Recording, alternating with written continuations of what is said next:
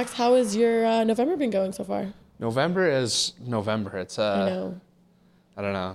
It's definitely probably one of the worst months of the year. It's so busy too. Like, do you find for school and everything? School wise and just like everything. It's like you're not like December, at least like it's getting more towards the heart of the winter, but and Christmas. You got time to look forward to. You got time off. Yeah. It's like a bit better, and then you're like, oh, I'm getting into the new year. Yeah. Blah blah. Except I think it's New Year's. Okay, one a little bit off topic here.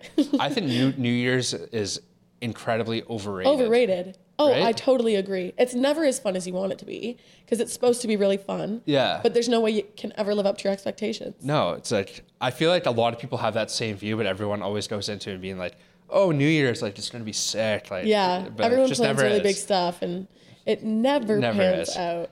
So Yeah. I think I have pretty good like New Year's plans with my girlfriends this year. I think we're gonna do like a chalet, so that might actually that does sound nice. Yeah, it might actually be exciting. But getting into the podcast after we just chatted, haven't seen you in a little bit. So today we're going to be talking to a like very high performance athlete, which I'm super excited about. Like that's a kind of a move away from who we've talked to so far. Yeah, definitely. I think it's a great aspect to like go into. It's completely different, but it's very relevant. Yeah, and like their story was picked up by the media, so it definitely ties into how storytelling and media play into sport. Yeah.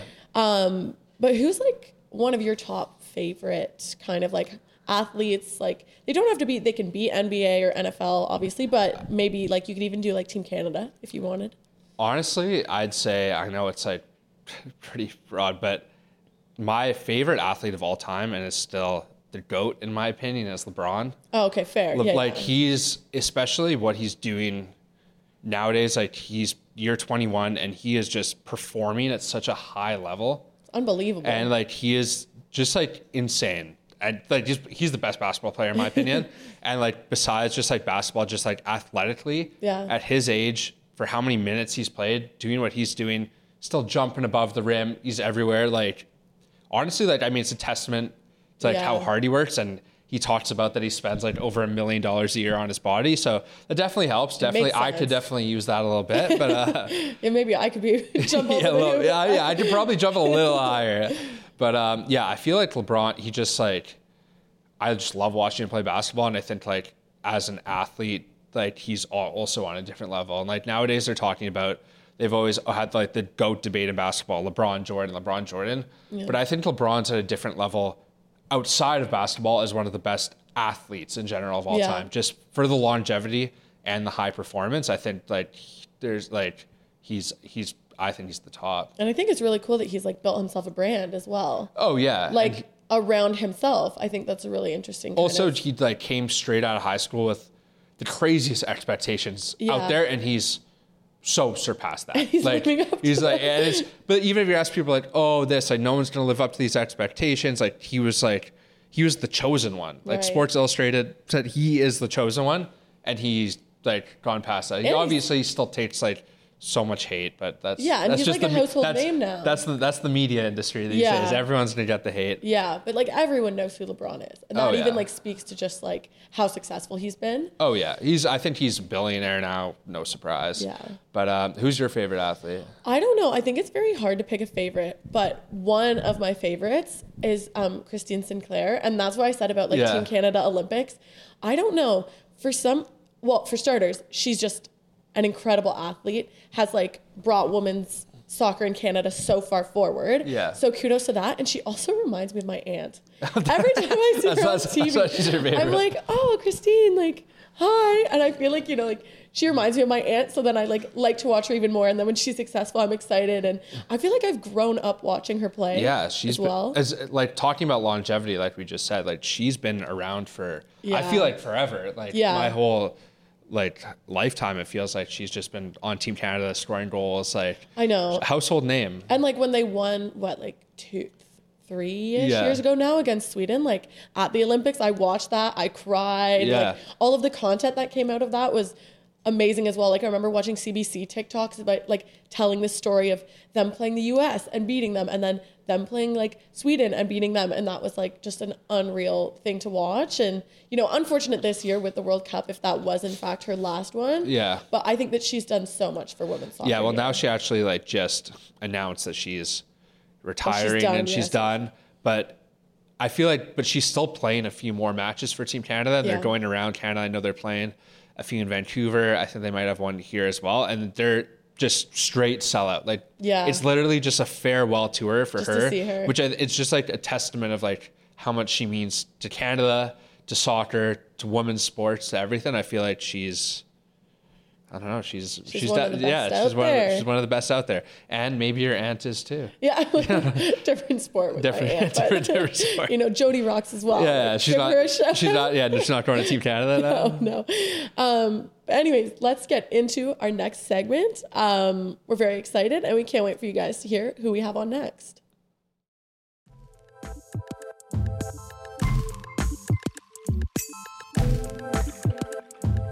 Today we've decided to switch it up a little bit in terms of our guest. So we'll be talking to a former varsity athlete and mental health advocate whose story kind of reached audiences across North America. She played basketball for the University at Buffalo and the Canadian national team, and now works for a community-based basketball organization here in Toronto. So please welcome Hanna Hall to the podcast. And thank you so much for joining us. We're very excited to get into this today. Yes, thank you so much for having me. Of course. I know that you and Max already play together, so you know each other a little bit.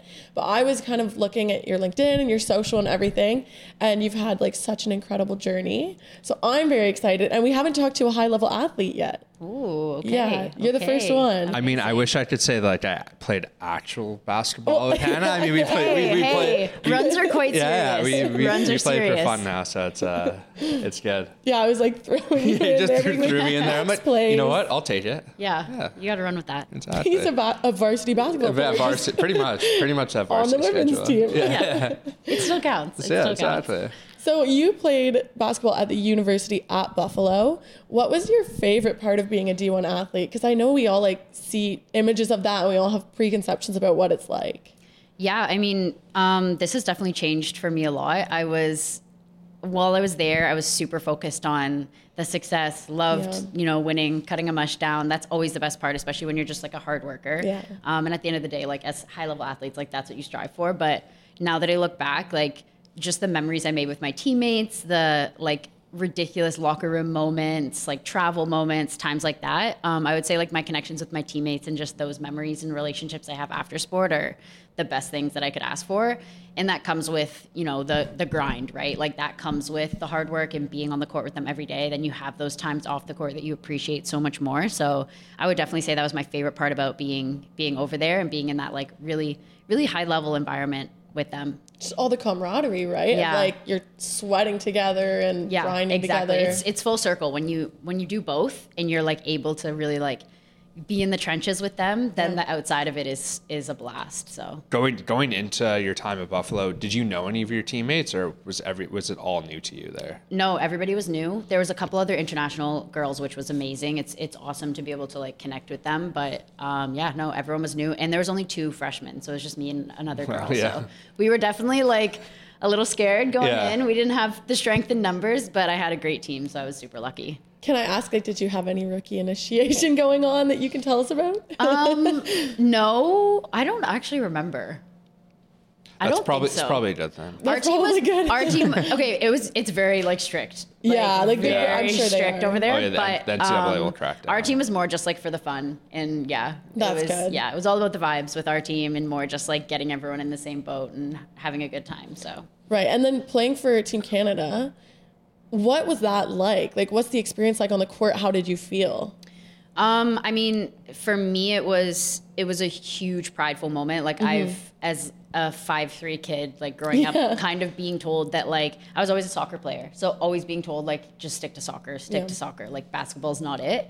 It just made me want basketball so much more. And being a kid from Hamilton, having people to look up to, like Kia Nurse and just some other like amazing women in the city who played for our national team, I always just wanted nothing more than to play for our Team Canada. So being out there, I would say like to this day, there isn't really any other moment in basketball where I've felt more pride. It's just a different sense of accomplishment when you're able to like really represent something that's like so much bigger than yourself. Like as soon as you put a country on your chest, it's an entire different environment. So that's definitely something I hold really close to my heart. Basketball wise, like, do you think that was probably like one of your biggest accomplishments to play for Team Canada?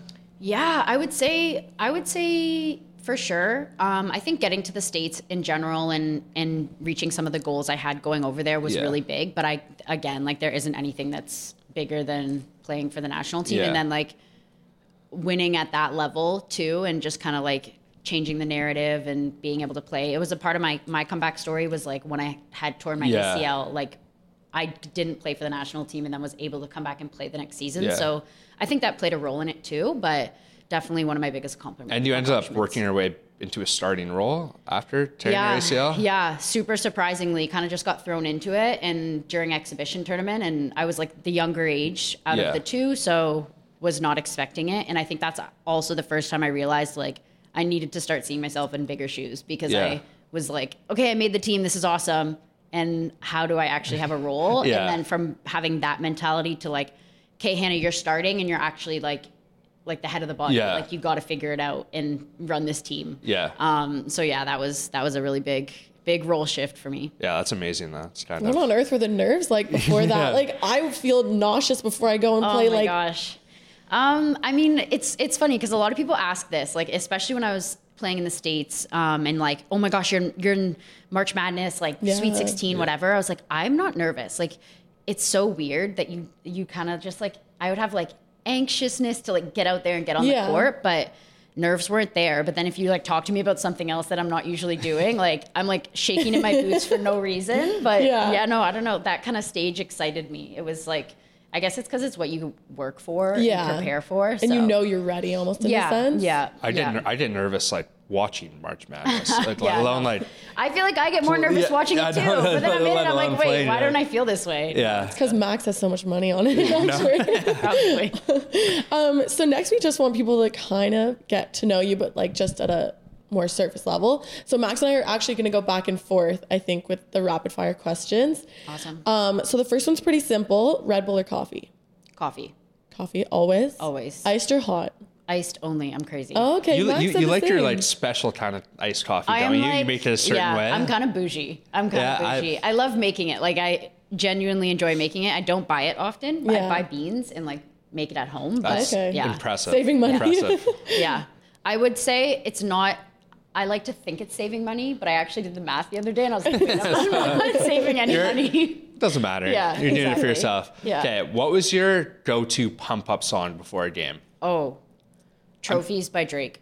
Okay. Always. I don't know why and where, but like Crazy Me was just like headbanging to that song. It just always got you going. Always. My teammates like, what are you listening to? Like always trophies. Trophies. I feel like I went through a trophies phase. Yeah. Like it hits pretty hard. It hits I don't know what to tell you. And it's just like a different Drake vibe. Even if you're just out for like a little run. Yeah. It's like so casual. You're sprinting. Yeah. So now what's your favorite way to kind of move your body other than basketball? Like lifting, Pilates, yoga? I would say I don't have a single one. I think my favorite part right now about movement is being able to explore a bunch of different ones and just like really being more intentional about like how I move my body and learning. So like a lot more Pilates, a lot more like functional movement and stuff like that. But I've started boxing a little bit to try that out. I've heard boxing is actually great. I do want to try it. Yeah. It's really, really hard. And I feel like the most amateur I've ever felt in my life. I'm like, it's hard. It's challenging me, but that's why I like it. It's different. So yeah. I kind of asked you this before, but let's go maybe more. You said Sweet 16. Like, what was your most memorable basketball moment, maybe from your time at Buffalo? I would say Sweet 16. I have to, for sure. I would say winning, but I'd more say the journey to get there. Winning the round of 34. So we played Florida State. I won't forget this. I didn't even touch the court, but it was my favorite experience. We played Florida State at Florida State, and I just remember them being like, very much like putting us at the kiddies table. Like, we're Buffalo, right? We're just like the mid-major team that maybe just made it. And we beat them by 30 with their fans packed the house at that home. So it was, that was an awesome experience. And then we had to play South Carolina in the Sweet 16. So it was a little tough, but Yeah. Okay. Good experience still. Amazing. Really getting to shove it in their face when it's a home game. Yeah, exactly. We're like, bye. I love that. Yeah. So coming out of the University of Buffalo University at Buffalo to find your current position at Layup, how did you feel and how did you find that current position? Maybe you want to talk a little bit about what you do now and how you went from university. I would say I had absolutely no idea how I was going to get there at the time. Went from being in the States during a pandemic, so hadn't seen my family in a year, hadn't really figured it out. I luckily landed a job actually at Canada Basketball as an intern for a year on the business team, so that was awesome because I could kind of just start to touch the waters of different other spaces in the basketball industry. So I was there for a bit, and then I was living at home and ready to leave, so got up and moved to Toronto basically, and met some people through Layup, and I just started as being a camp counselor and working admin kind of style, and then ended up landing my job as program manager, and then eventually transitioned into manager of partnerships. So wow. Right place at the right time, I guess. Yeah. And just honestly meeting great people through basketball was how I made it happen. How does it feel to still be involved in basketball, but just in a different capacity? It's awesome. I mean, I've had to be very intentional about resting, because I've realized that when you get to do what you love every day, and I mean that from the bottom of my heart, to actually be able to work in something that's your passion and fuel your passion, it's easy. It's easy to go to work, too easy almost sometimes. So I have to really be intentional about resting and stuff. And taking time. Yeah, exactly. But it's been incredible to be able to. I think the industry that I work in and the job that I do, I never saw it from that lens before. On the community level, it was always so high performance. Yeah. And so when I get to do this and I get to learn personally and learn more about myself and my experiences and how that can play a role in my work environment, it's incredible to be a part of, for sure. Has it been hard, coming from the high performance and then being in community where it is more just so the kids can learn and develop skill, and you're but I want to win. Yeah, it's definitely hard. It's definitely hard, and I think for the first year it was a lot harder. Now I'm starting to really see the positive side of it and recognize that a lot of the stuff that we incorporate at a community level is actually what needs to be incorporated at all levels of sport, because it's just, it doesn't have to be such a high performing environment all the time. I think there's different approaches to it. So yeah, just learning about that, and again, like I said, learning about myself as a high performer and being able to take that out of it a little bit has been a great learning process for me. I feel like as a high performer though, you can teach especially kids work ethic and all that sort of stuff that maybe would be different than just being in the community. You're oh, it's just for fun, but you also have that other side that is very important for people to learn from a young age. 100%. Yeah, it's how do we marry the best practices of high performance and social work, essentially. It's community and keeping kids in sport, because right now I mean, I try not to go on a tangent, but the biggest issue is kids dropping out of sport, and it's because of these straight high performance mentalities and coaches and people who are planting these seeds of you have to go to this level or wherever at such a young age that kids end up not even wanting to be there anymore. And that's not what sport's about. It's taking the fun out of it almost. Exactly. And I think if we can keep kids in sport for longer and kids play until they stop loving it, that's fine. But to have young kids dropping out of sport is not great. So that's kind of what I've shifted my focus to a lot more now. But, right. And I feel that, sport has always been something that's been good for my mental health and can help kids learn to grow and develop their own kind of good mental health practices, for sure. So then thinking about that, I wanted to move next into kind of, we always talk a little bit about one of our guests' biggest challenges. So while you were still playing, I know that you faced a serious kind of mental health battle, and I was hoping you could just take us through that a little bit, whatever you're comfortable sharing. Yeah. Just so we can hear a little bit about that story and how it's shaped you. Yeah, for sure. Well, first, I'm definitely an open book, so I'll try and really keep it narrow, but I have posted my story, so people are able to go and watch the full thing. But yeah, as just a hard worker my whole life, I was always in a place of trying to prove. Yeah. And so when I went to the States and was in that high performing environment, and I had all the resources I needed to be on the court every day, to be in the gym every day, to be just working on myself as an athlete every day, I just took it and ran. And essentially that became my biggest, like my high performance tendencies, my resilience, my discipline, like that, without a lack of like real like understanding of it, became my downfall because I was working too hard, too often, wasn't fueling enough. And I was actually diagnosed with anorexia in going into my second year of college. So finishing off my first year, just in a high performance mindset, without a real understanding of eating disorder in sport. It's not something that's really talked about, but it's very, very common. Right. So yeah, I was really shook for a while. I had no idea what I was going through. So a lot of my struggles was actually about figuring it out and learning what I was going through.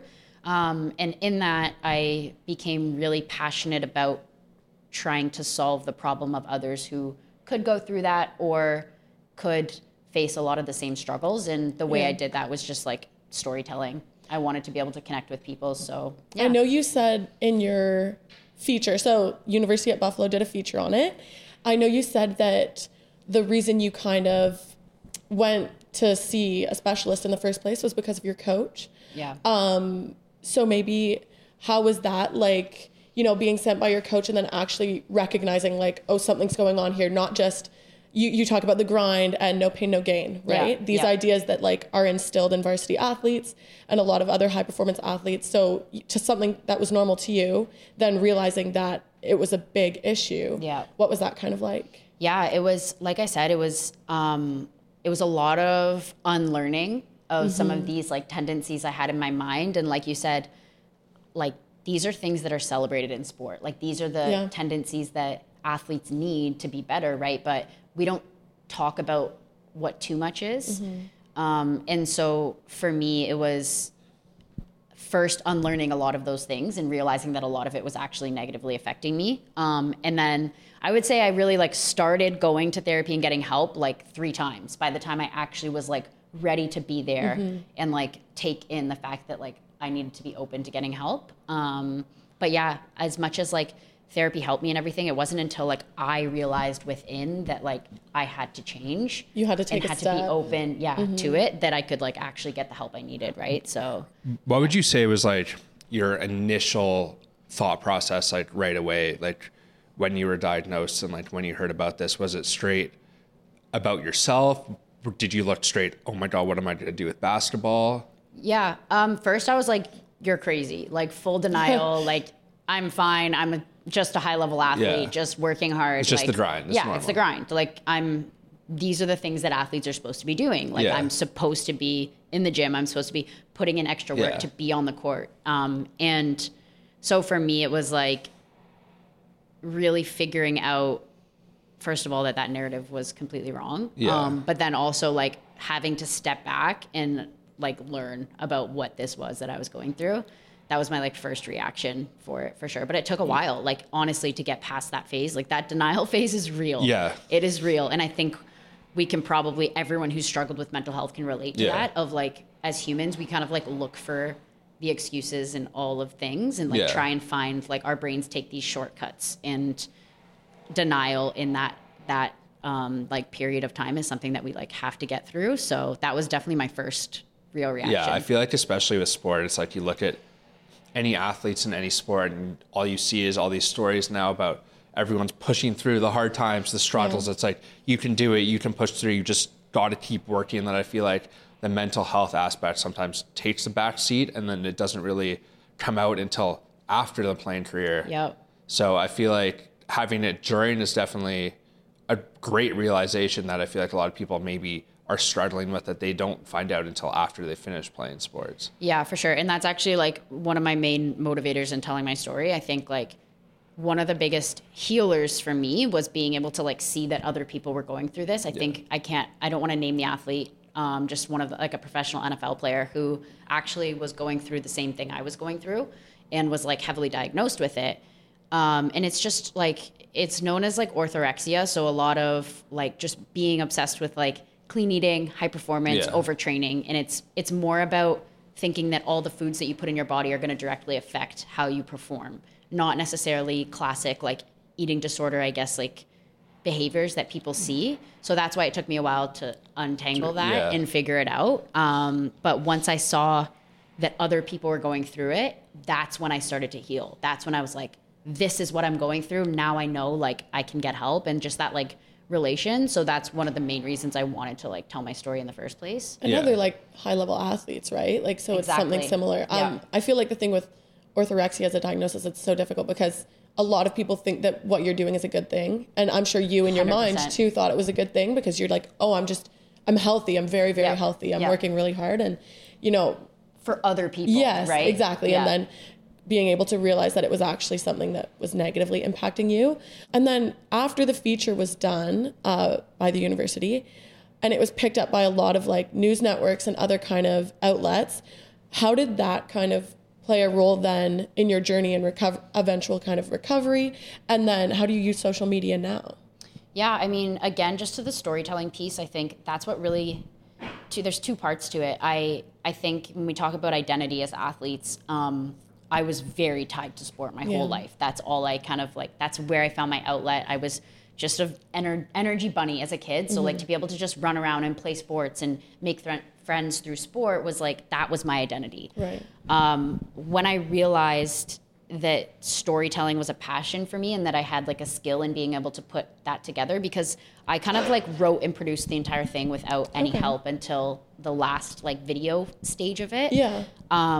And I felt so much like fulfillment in doing that. And so I guess like being able to do that and being able to realize like the power of storytelling in sport and just the reach that it had and the number of people, it took me like 2 months to get back to everybody's like DMs. Wow. Because it was like so many people related to it. So many people related to it. And I was like, it was heartbreaking in a way, because you're like, I sat there and did not think for the first like 2 months of my recovery that anyone else in the world was going through what I was going through. Because that's just like how we deal with things, right? But to see that and to have that many people be like, oh my gosh, I had no idea that this is what I'm going through, and I had no idea, because it's just something that's not as commonly spoken about.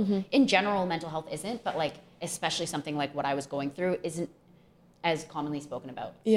So yeah, definitely that power of storytelling and putting light and shining light on struggle is so uncomfortable, and it's so important. It's so important that we have to like keep doing it. So I think that was like my main kind of thing with it. I feel like also like with you being able to produce and share your own story on social media, it really allowed you, to tell your story the way that you wanted it to be told, in the way that you feel like you could connect to others, even though at first you didn't realize that I'm going to connect with others and a lot of people are going to be facing the same thing. But I feel like it's a way more authentic way, because it's you, than opposed to having somebody be like, oh, you're going through this, like tell me this, but like phrase questions a certain way to get you to tell the story the certain way. But like now, like you said, everybody reached out after, because I feel like it was raw. Yeah, it was raw. Exactly. And I look back on it now and I'm like, maybe there's some things that I see differently. And like a lot of it is different. I have it was 5 years ago, like there's a whole new perspective, but I wouldn't change at that time telling it in that way because of that. Like there's something different about seeing like a story that's raw and uncomfortable that honestly, if you don't spark that discomfort, you're probably not helping that person, right? Because you're not really like digging deep into it. So I think that was like really important to me. Yeah, for sure. Forcing people to get vulnerable, like with themselves in a way then too. Yeah. Okay. For sure. And when you like have a day that you're like struggling or you're feeling a bit down, what's something that you can focus on or a tool that you can use to like help yourself get through it? Yeah, this is a good one. This is a learning curve and I think an ongoing change for me. And a part of like transition and, you know, being in new places, this is something that you kind of have to continue learning. But for me, one thing that I've really held to is every single day, like when I wake up, it's a fresh page. And like the second my feet touch the floor, it's like, today's a great day. There might be like a ton of things that happen that day that change that, and that's fine. By the end of the day, it could be an awful day. But no matter what, every single day I wake up, it's like I'm starting my day with today is going to be a great day. And then I have tools and a lot of stuff that I've built throughout, just a lot of like mindfulness and recognizing like some thoughts and like automatic thoughts that come into mind and stuff like that. It's like an ongoing like learning process I think all of us can benefit from. But my biggest thing, and I guess like what I've shared with people has been like the biggest help for me, is just always starting on a positive note. And that's like, nobody can change what happens between the second I get out of my bed to the second my feet hit the floor. So that's when I'm like choosing to kind of have that start to the day. That's amazing. Honestly, I think I gotta take that to heart a little bit. That's some great advice. Yeah. I think you can do that, like, no matter where you are and how your mental health is. Like, everyone can do that. And like, you know, recovery is such a journey, and it's amazing to see you share your story. And I'm sure it's connecting with a lot of people. Yeah. Coming out, maybe for people who are coming out of high level sport or varsity sport, moving into just like careers in life, what was like, how do they manage the identity crisis there? Because I think we can all acknowledge that there definitely is one when sport's such a big part of your life. Yeah, I think that's the first and most important thing is like hitting the nail on the head. Like it is an identity crisis, and people love to run from that. They love to be like, oh, it's fine. Like, I'll figure it out. I have all these. No, like, it's okay to be in a place where you're like, I don't know what I'm doing. Yeah. And before we get to that place, or before we move forward, we can't move forward without accepting that. So I think that's like one of the biggest things. And then just really, it's a lot about like digging deep. Like, you have to find it within. I think a lot of us love to take the shortcut of like looking for the perfect like answer from someone else, and it doesn't come. No matter where you go, it doesn't come if you don't find it from within. So I think it's really about like, what are your passions? What are your values? What are the things that make you tick every day? And those are the things you just need to keep tapping into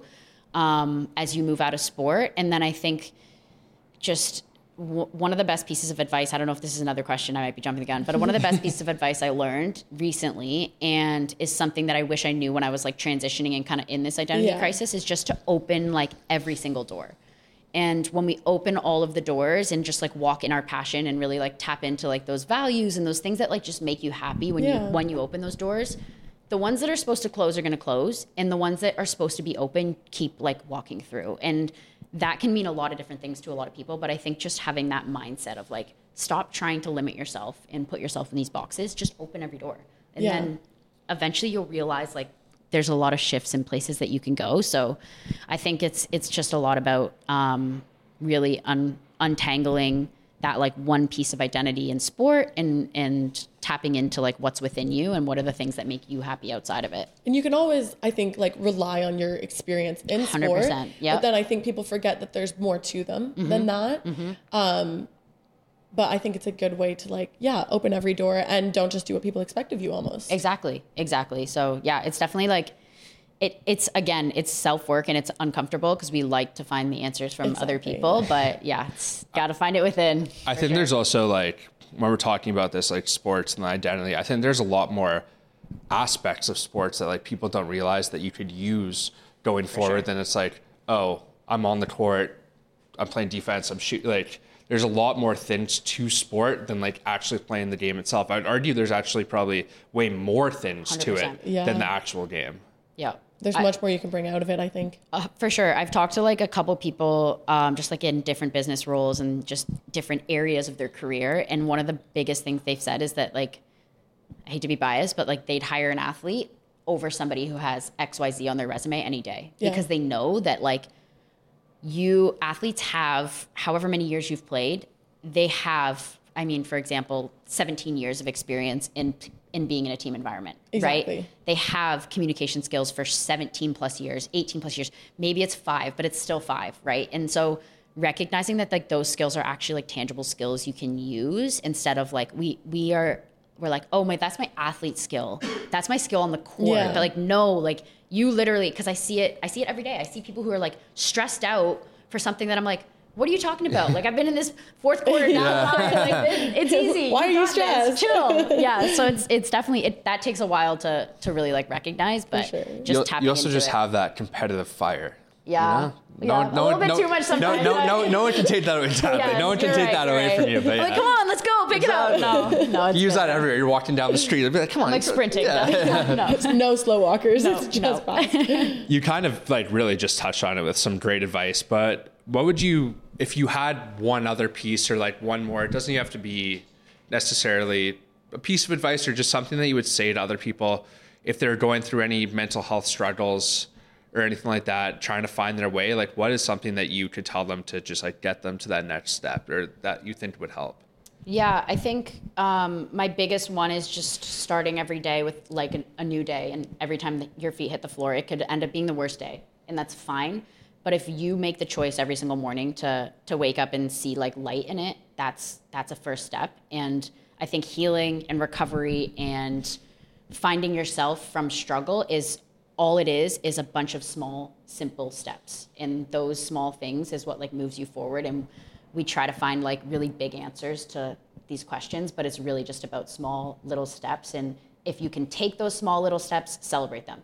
Like that's the biggest thing too. Like we don't celebrate. So I think just really celebrating the small wins. And then that stuff starts to compound and build up. And now you start to really like be able to heal. And then the other thing is just find your people and connect with them and tap in when you need. I think community and storytelling is everything. And there's a lot of healing that comes from just being able to relate to someone else. So, well, that brings us kind of to the end, but it's been so lovely chatting with you. And I'm sure your words have definitely helped someone out there, and there's something that we can all take away from this as well, sitting here. I'm already thinking differently, just sitting here after the conversation. I know, I'm like in my mind, I'm like going through all this stuff. I'm this is just advice that other people have given me, so I'm passing it along. You're the messenger. Yes, I'm the messenger. Great advice. But then, if people want to find you and learn more about your story, where can they do that?